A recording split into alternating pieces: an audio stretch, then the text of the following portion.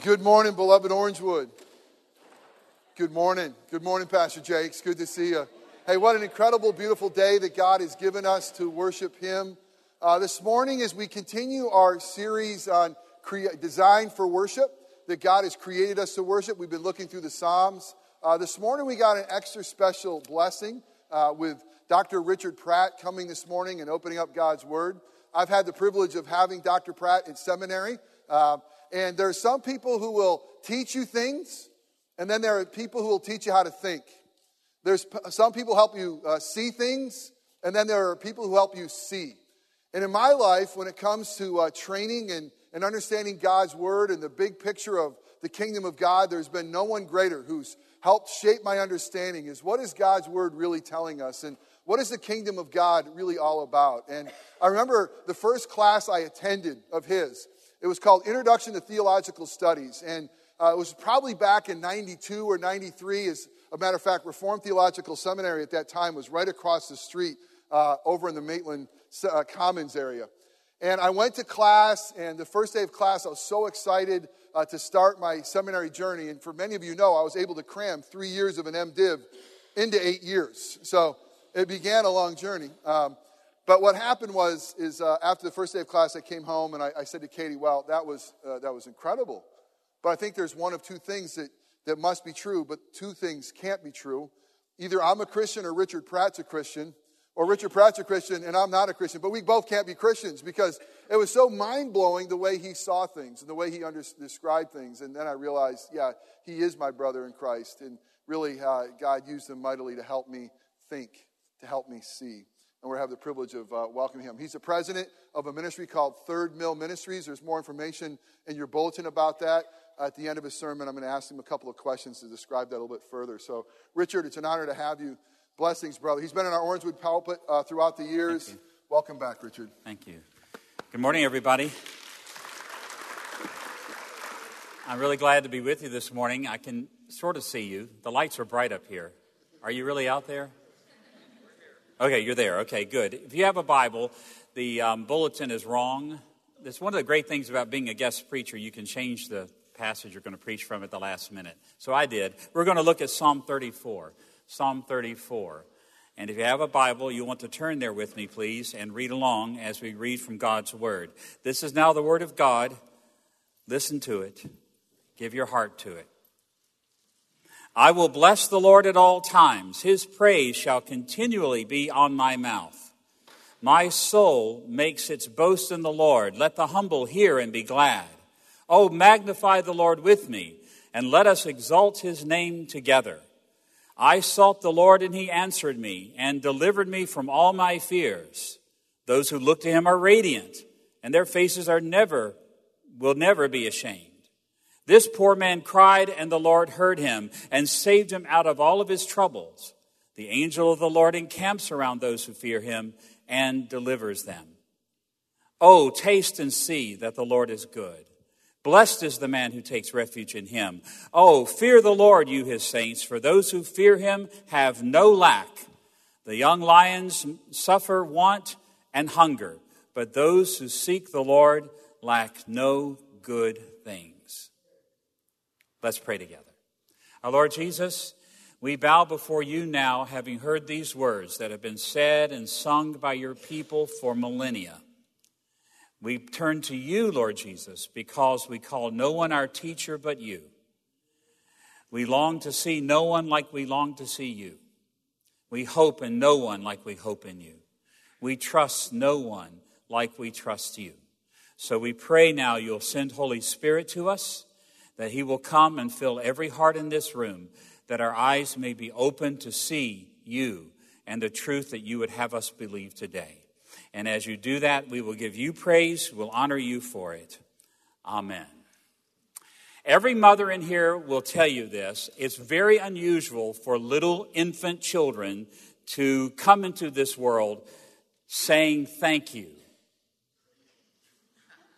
Now, it's very usual for infants and for toddlers and for young children and for teenagers and even for adults to complain about what's going on in the world, to be down about the pain or the hunger or the sorrow or the discomfort that they have. Oh yeah, that's very usual. But what's unusual is when you find any of those people at any of those stages actually being people whose hearts are full of thanks, whose hearts are full of adoration and joy and pleasure in the things of this world. I think we just all have to admit that to ourselves. And looking at you right now, yep, I would say that's true of you too. Certainly true of me. In fact, what parents often have to do is they have to spend a lot of time, don't they, teaching young children just simply to say thank you. Say thank you, Johnny. Say thank you, Johnny. If you don't, I'm going to put you in your room for the rest of this day. Time out. Say thank you. And finally, they learn to spit out a little thank you. But it goes beyond that, doesn't it? If you want to have actual thanksgiving in your heart, if you want to have adoration in your life, it goes beyond just learning to say those simple words, thank you. Somehow we also have to teach our children to go beyond the words and to how to say thank you in ways that really do express something that's deep inside of them. Well, you're beginning now a series of sermons from the Psalms on worship. I'm told that I'm near the front of that. Is that right? And so I thought it would be right for us to focus our attention this morning on what it means to have a thankful heart, what it means to be a thankful person. Because worship in many ways is all about that. What you're doing right now is centered around this idea that we should be happy about something. We should be thankful about something. And that we ought to be able to say so. So how do you do that? Well, this psalm is one of those psalms that takes us through a process of a person who does say thank you, says thank you to God for the things that are going on in his life. And it starts off inside of him. We get a glimpse inside of this person's heart in the first verses. Do you remember what it says in the first 3 verses? It says, I'll bless the Lord at all times. His praise will always be on my lips. What that basically means is something's happened in my life that makes me grateful. Something's happened in my life that makes me thankful. And it's so big in my life, I can't stop talking about it. It will always be on my lips. Now, when does that ever happen to a person? Except when a person has seen something, has noticed something in life that really turns them on, really makes them the kind of person who says, man, this is so exciting, this is so good, I can't stop talking about it. I mean, think of what happens when a mother has her first child. Does she just sit there and say, well, that was good? Of course not. What she does is she just can't stop talking about it. And the father's stumbling around in the hall. He's handing out cigars or bubble gum cigars now, I guess, or whatever we hand out to people nowadays.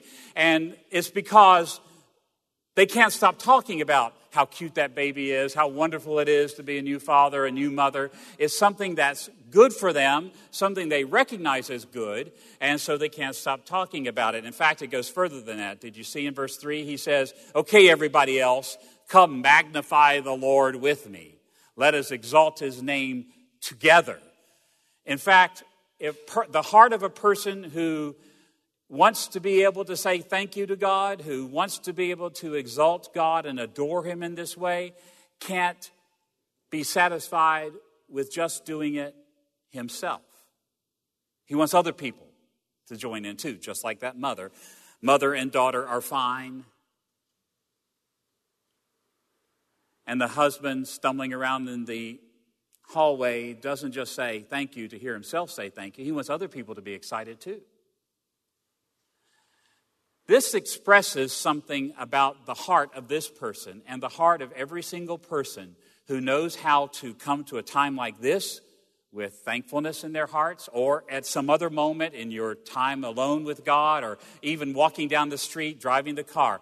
A moment of thankfulness, a moment of hope comes when you're so turned on to something that's happened in your life, you can't stop talking about it, and you want other people to know about it and talk about it with you. It's really that simple. Now, I know in a group this size, there are probably people here who don't follow Jesus, and this idea of being that excited about something God does is really bizarre sounding. I can understand that. But you need to understand that followers of Jesus have a great privilege. And the privilege is our eyes have been opened up to see God at work in the world. We're actually able to see that God does things. And the same can be true for you if you don't follow Jesus. It's really not that hard.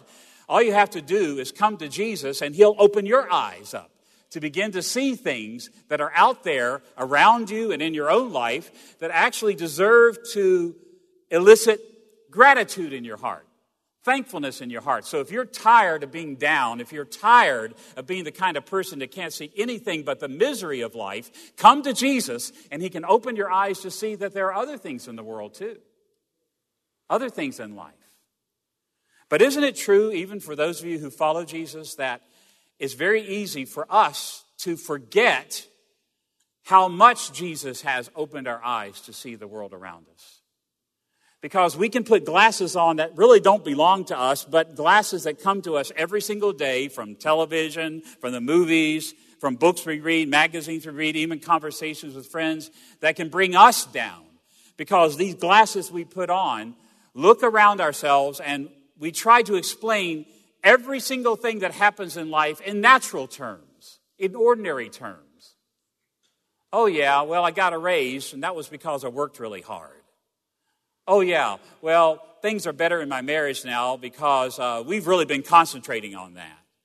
Or isn't that interesting, that accident that just happened in my life?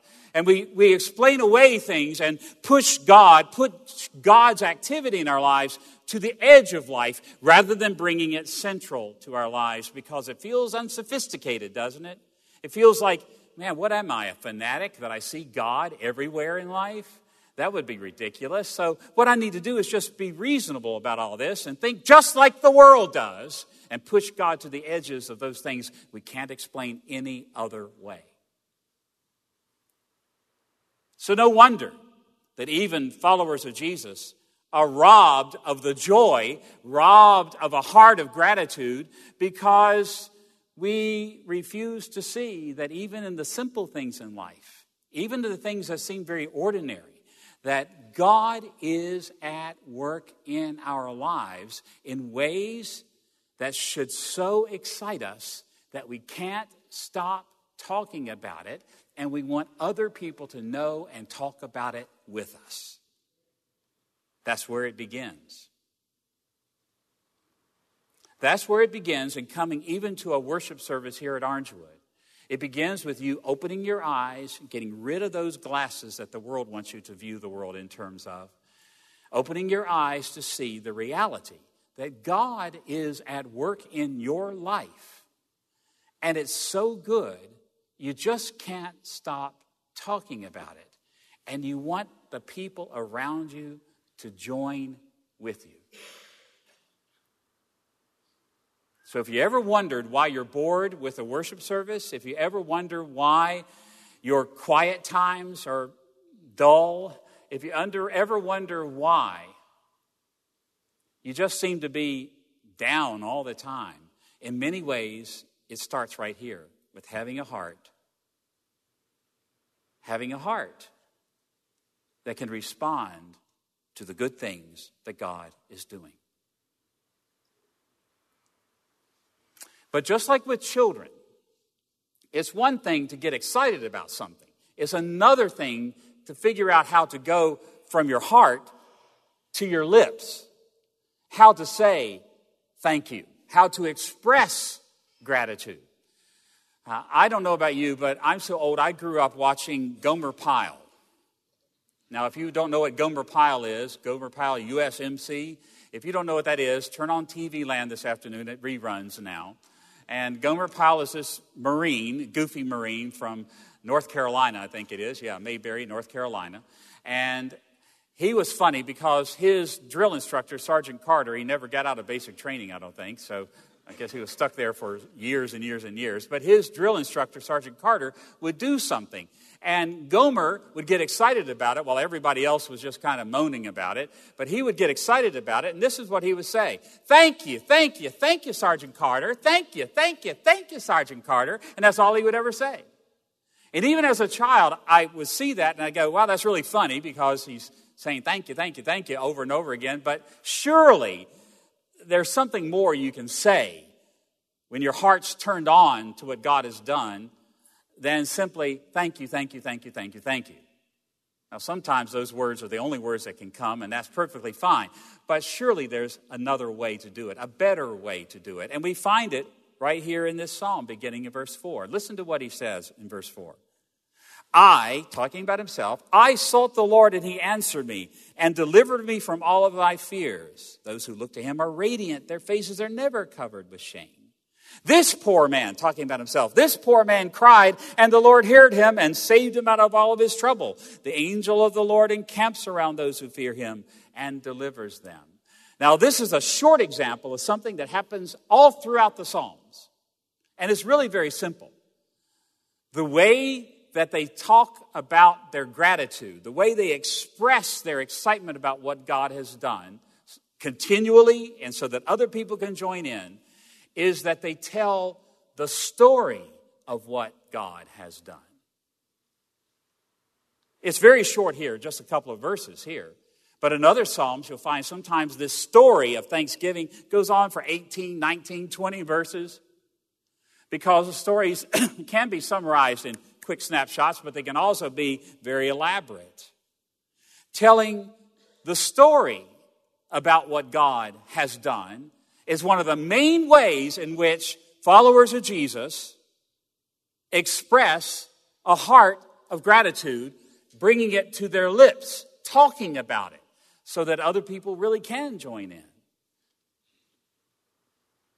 I know that may sound strange in many ways, but you've experienced this kind of thing where people will tell stories about you, and you realize from the story they're telling about you that they're really very thankful and very grateful for what you've done for them. Haven't you had stories like that? I can remember when our daughter, Becky, who grew up in this church before we came here, when she had her second grade birthday party, it was at a local roller skating rink in Jackson, Mississippi. Can you imagine what that was like? It was a nightmare. It was 300 degrees at least in this place. It smelled like little kids running around the whole day. We were there having her big birthday party with all her new friends in this new town we moved to. Didn't know what else to do, so we went to the roller skating rink. It was great. So she skated all morning, had the big birthday cake, had all the presents, all the friends. And all that time, Becky had never said thank you to me, not once. And I had spent a whole lot of money on that and a lot of time in that horrible place, and I was going to get a thank you out of her. So that night, I sat down on the edge of her bed, and I said, well, Becky, did you have a good time today? And she said, yes. Well, that wasn't enough, so I went fishing for more. What did you like about today, Becky? Everything. Well, that wasn't enough either, not for me. I needed to know she really liked what happened that day. So I thought to myself, okay, I'm going to get this out of her one way or the other. So I said, well, tell me some of the things you liked about today. Can you be a little more specific? And so she started telling me about how the girls chased the boys into the bathroom and the boys chased the girls back into the bathroom. Talked about how she got to skate around the rink by herself while they played Happy Birthday. You know how they do that, okay? Little stories, little scenarios of what had happened that day at this horrific birthday party. And all the while, she was telling me those little stories of what had happened in her life that day. I sat there like that and said, yep, I have been a good father, haven't I? I'm a good daddy. Because she didn't even realize it, but all the while she was telling me those little stories, she was saying, thank you, Daddy. Thank you for this. Thank you for this. Thank you for this. That's you and me. Because sometimes we do have hearts that are actually turned on, eyes that can see that God has done something in our lives, but we don't know how to take that heart attitude and put it here. Well, one of the ways we can do that is by telling the stories of what God has done. Now, we do that in a corporate meeting, in a big meeting like this, in a number of ways. Sometimes pastors will even allow people to come up and give testimony of something that God has done in their lives, and that's a great thing. Sometimes you'll find your story in the songs that you sing. You say, yeah, that's what happened to me. Sometimes you'll be able to turn to your neighbor before church, even during church at times, and tell them, let me tell you something that happened to me this week. Sometimes you can do it on your way to church. Sometimes you can do it on your way home from church. Because the stories that we tell about what God has done in our lives so please Him that He sits back like that and says, yes, I am a good father to this child of mine. And don't you want God to know that He's been good to you? So when you sing the hymns, personalize them. Make them yours. Yes, you may not even be able to make it through a hymn if you do that. You may get choked up. That's okay. You may have to sit down because you're so overwhelmed by what is said in that hymn as it applies to you. That's okay. During the sermon, you may hear something that connects to your story, and you may have to whisper, of course here, a little amen. Who knows what might happen to you? But I can tell you this, if you'll take that heart that's turned on to something that God has done and turned it into a little story, you'll be telling God thank you the whole time. You'll be able to do what we're supposed to be doing when we worship Him. And He will be pleased. Now surely, everyone in this room can see that God has done good things for them. Yes, I know. Everybody has pain. Anybody here without pain in life? Yes, everybody has suffering. Anybody in here without suffering? Yes, everybody has sorrows and regrets. We all do. We all know that.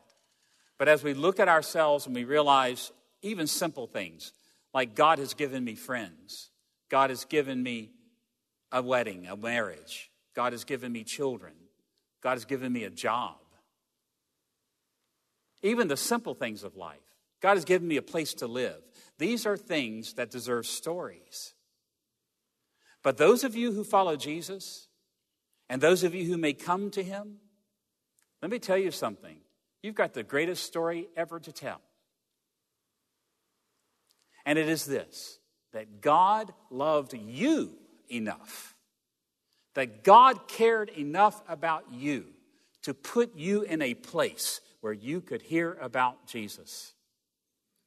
That God loved you and God cared enough about you for you to hear the story about Jesus and what He has done for the human race. And God loved you and God cared enough about you to change your heart so you could receive that story as yours. Now, isn't that worth a little bit of gratitude? Once in a while? Isn't that worth a story or two? Once in a while? And God will sit back on His throne in heaven and He'll say, I am a good Father.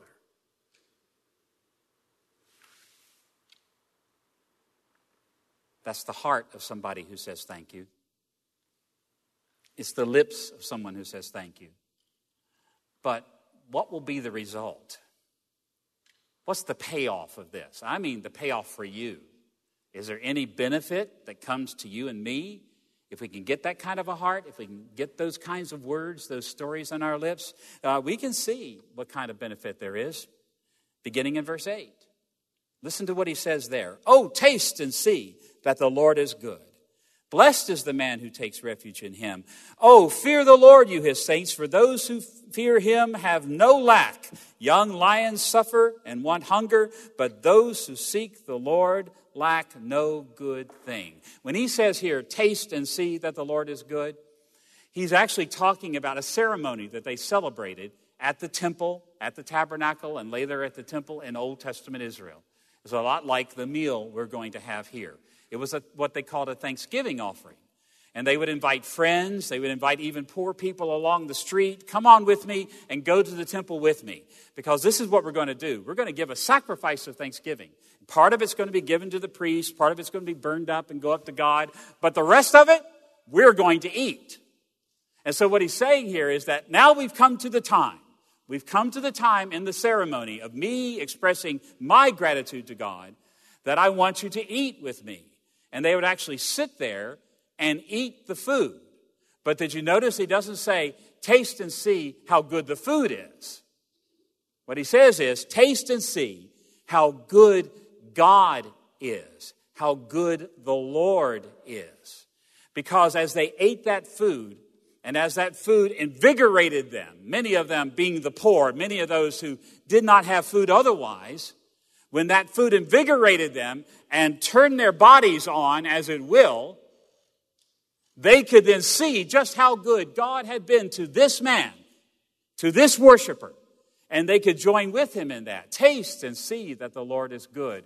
It reminds me of a time, my first trip, in fact, to Mexico, where I came down with la enfermedad de la turista, tourist disease. And I hadn't eaten in 3 or 4 days, but I came to a friend's house and his mother made me eat. Now, I had not eaten in 3 or 4 days. And when I took that taco, that cheese taco that she made for me, and I put it on my lips, this body that had fallen to pieces, this depressed human being that didn't even want to live again, didn't want to take another breath because I had not eaten in 3 days, all of a sudden, my body turned on. I became energized, full of life, magnifico, viva Mexico.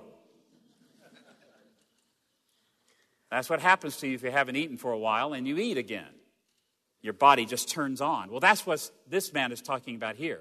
Being turned on, not so much to how good the food is, but to how good God has been to this person to make it possible for me to eat this food. Now, you're about to have a meal. It's a symbolic meal. It's not much to it in terms of physical pleasures and that sort of thing. But it is a meal that reminds us and tells us how good God has been to us.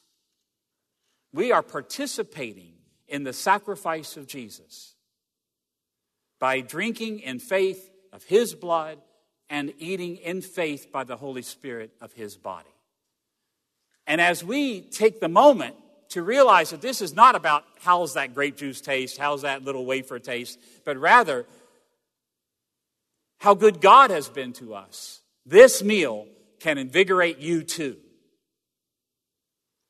It can make you see that God really has been good to me. God has done wonderful things in my life. And we can say, taste and see how good the Lord is. Well, just how much can it do for us? Did you hear what he said? He said, the lions may grow weak and hungry, but those who fear the Lord lack nothing. Those who fear the Lord lack nothing. Now, I'm sure that 15 minutes after this ceremony, he could have given you a list of 100 things he still needed. His life wasn't over. Just like you and me, we can always come up with 100 things we need, can't we? But at this moment, what he's saying is this.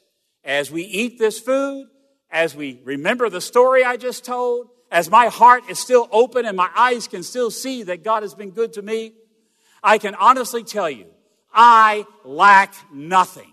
My cup overflows. Even in a world of sin, even in a world of suffering, even in a world of sickness, even in a world full of death and threats at every moment, the people of God, the people who know Jesus, can say with truth, with conviction in their hearts, I lack no good thing.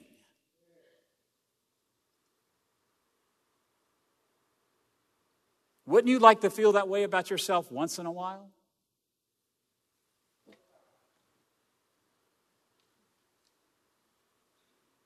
mean, let's admit it, that when we see Florida State whoop up on Ole Miss, that happened this weekend, didn't it? Florida whooped up, oh man, they whooped up on them? Well, that's amazing. That is amazing. A lot of you may have watched that football game. If you didn't, it's okay with me, I didn't. But I delight in it. And when Jeff told me this morning, he went, hoo-wah, anybody that whoops up on Ole Miss, I'm on it. Hooray. Well, let's admit it. You know, when you leave a football game where your team has won, you leave that game saying, I don't lack a single good thing in my life. This is unbelievable. That's the attitude I'm talking about. That's the feeling I'm talking about. The kind of feeling that you know when you get back home, you're still going to be dealing with your teenagers. You're still going to be dealing with your bills. You're still going to be dealing with the disease that you have. You're still going to be dealing with what's on the news. You're still going to be dealing with all those things that bring you down day after day after day. But at that moment, you can say, taste and see, life is good. The Lord has been good to me, and I don't lack a thing.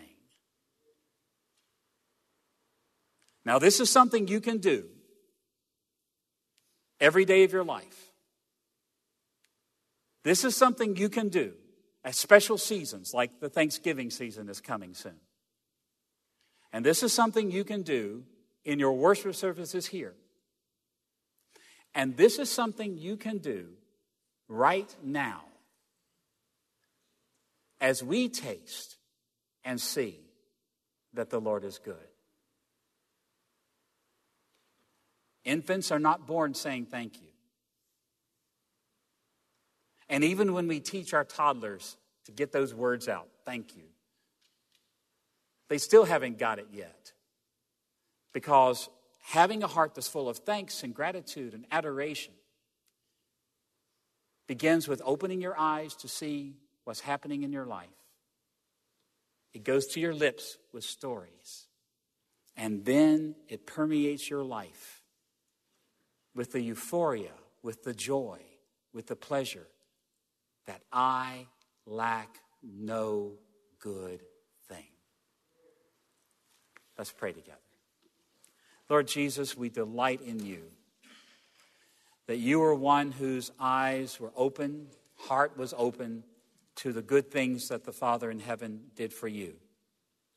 That you were one who told stories about the goodness of the Father in heaven. We delight in you, that even in a life that was devoted to suffering, even suffering on a cross, that you had deep within you and throughout your life the joy of knowing that God has been good. Holy Spirit, our prayer is simple. Please make us like Jesus. Amen. Thank you, Richard. Okay, you have in your bulletin a little bit more about what God has called this man to do under Third Mill Ministries, but I'm going to ask him just a couple of questions. Richard, what does actually Third Mill do? And can you give us an example of what God is doing through Third Mill Ministries? Yeah, Third Millennium Ministries, which is located just up here in Fern Park, Castleberry at 436 and 1792, right at that intersection. Basically, what we are doing is what most mission people would say is probably the most critical part of the spread of the gospel around the world. And that is, we are educating church leaders around the world in the Bible and in sound theology. You may not know this, but most pastors in the world today have less than 1 hour of training in the Bible. Did you hear that? Most pastors in the world today have less than 1 hour of training in the Bible. Now, you know what your pastors do to you with all the education they've had. You know how they mess up your life, screw things up, okay? With all the education they've had, can you imagine what Jeff would do to you if he had had less than 1 hour of training in the Bible? Scary stuff. It's a nightmare, isn't it? That's what most of your brothers and sisters face today. And so Third Millennium's slogan is this: biblical education for church leaders for the whole world, and we mean the whole world, every land, every language. And the last tagline for us is biblical education for the world for free. We create a multimedia seminary education experience that we are giving away all over the world in about 18 different languages, and God is blessing, and that's what we do. That is so awesome. Can you tell us a little bit more about how Third Mill got started? What did God do to prompt your heart to get you behind this? Yeah, I had the easiest job in the world, by the way. I was a teacher in a seminary. That's the easiest job in the world. You never work, you never do anything, okay? Never. And you control people like Jeff because you hold grades over their heads. So it was a really easy job. But a friend of mine in Jackson, Mississippi, student at the seminary in Jackson, Mississippi, had an experience where she was sitting at the table in the library, and an African student walked by and said, "Can I see that magazine?" So she handed it to him, didn't pay any attention to it. When he looked at the front cover, he looked at it and he said, "I think that's my son." And she took it from him, and it was a pile of dead African teenagers in a ditch. And one face was showing, and it looked just like his son. And this is back in 1995, so it's before the internet, before anything like that. So they called the Red Cross, and 2 days later, they found that it was his son. He had been dead. This young man's son in Africa had been dead for more than 6 weeks, I think it was, and he didn't even know about it. At which time, this matriarch of a plantation in the Delta of Mississippi, remember Tara in Gone with the Wind? That's what we're talking about here. She called me up on the phone down here in Orlando, and she said, "Rich, we can't let this happen anymore." And I said, "What's that?" We can no longer bring people away from their families, away from their churches to the United States to go to seminary. We can't do it anymore. We've got to put seminary in a box and send it to them. And then she said these words to me. She said, "If I can get the money, can you get the box?" And I said, "Yeah, I can get the box. That's easy." At that time, in 1995, what we thought that meant was making audio cassettes. Remember those? Yeah. Okay? Literally putting them in a box and shipping them to somebody, okay? Well, since then, the vision's grown beyond that. But to where we broadcast things on satellite television and all kinds of things all around the world. It's just amazing what God has done. But that's how we got started. We didn't get started because anybody was interested in deep theology or silly things that we often split the church over. We were interested in helping Christian leaders in their homes and their lands, because where the church is growing the fastest in the world, there is the least opportunity for church leaders to learn the Bible. And we are going to change that, and God is doing that in unbelievable ways. That's awesome. Last question. Is it true that I was your favorite student you've ever had? It certainly was. Okay. If you like Jeff, he was my favorite student. If you don't like him, I don't know him. All right, let's pray. Father God, we thank you for the fact that you have given us eyes to see of how good you are, that you are working in the world. And God, that you would even use a tragedy like a magazine picture that would compel a matriarch to say, we can no longer do that this way. And God, we thank you for the fact that you are behind Third Millennium Ministries. It's your hand. It's your desire. It's your love for your people of every tribe, tongue, and nation to know and love you, to grow in the grace and knowledge of Jesus as their Lord and Savior. So, Father, we thank you for that calling on Third Mill Ministries. We thank you for that calling upon Richard's life. And we thank you for what you're doing here in Fern Park to reach the world with a biblical education for the world for free. Boy, that has the aroma of Christ and the gospel all over it. And what a joy it is of Orangewood to partner with them. God, as we collect our tithes and offerings, we are mindful that you ask us to do even this with a grateful heart, with a thankful heart, because every good and perfect thing comes from you, and we have not one thing that we desire apart from you. So God, receive these tithes and offerings to do that which only you could do, advance Christ's kingdom. And it's in Jesus' name we pray. Amen. Amen.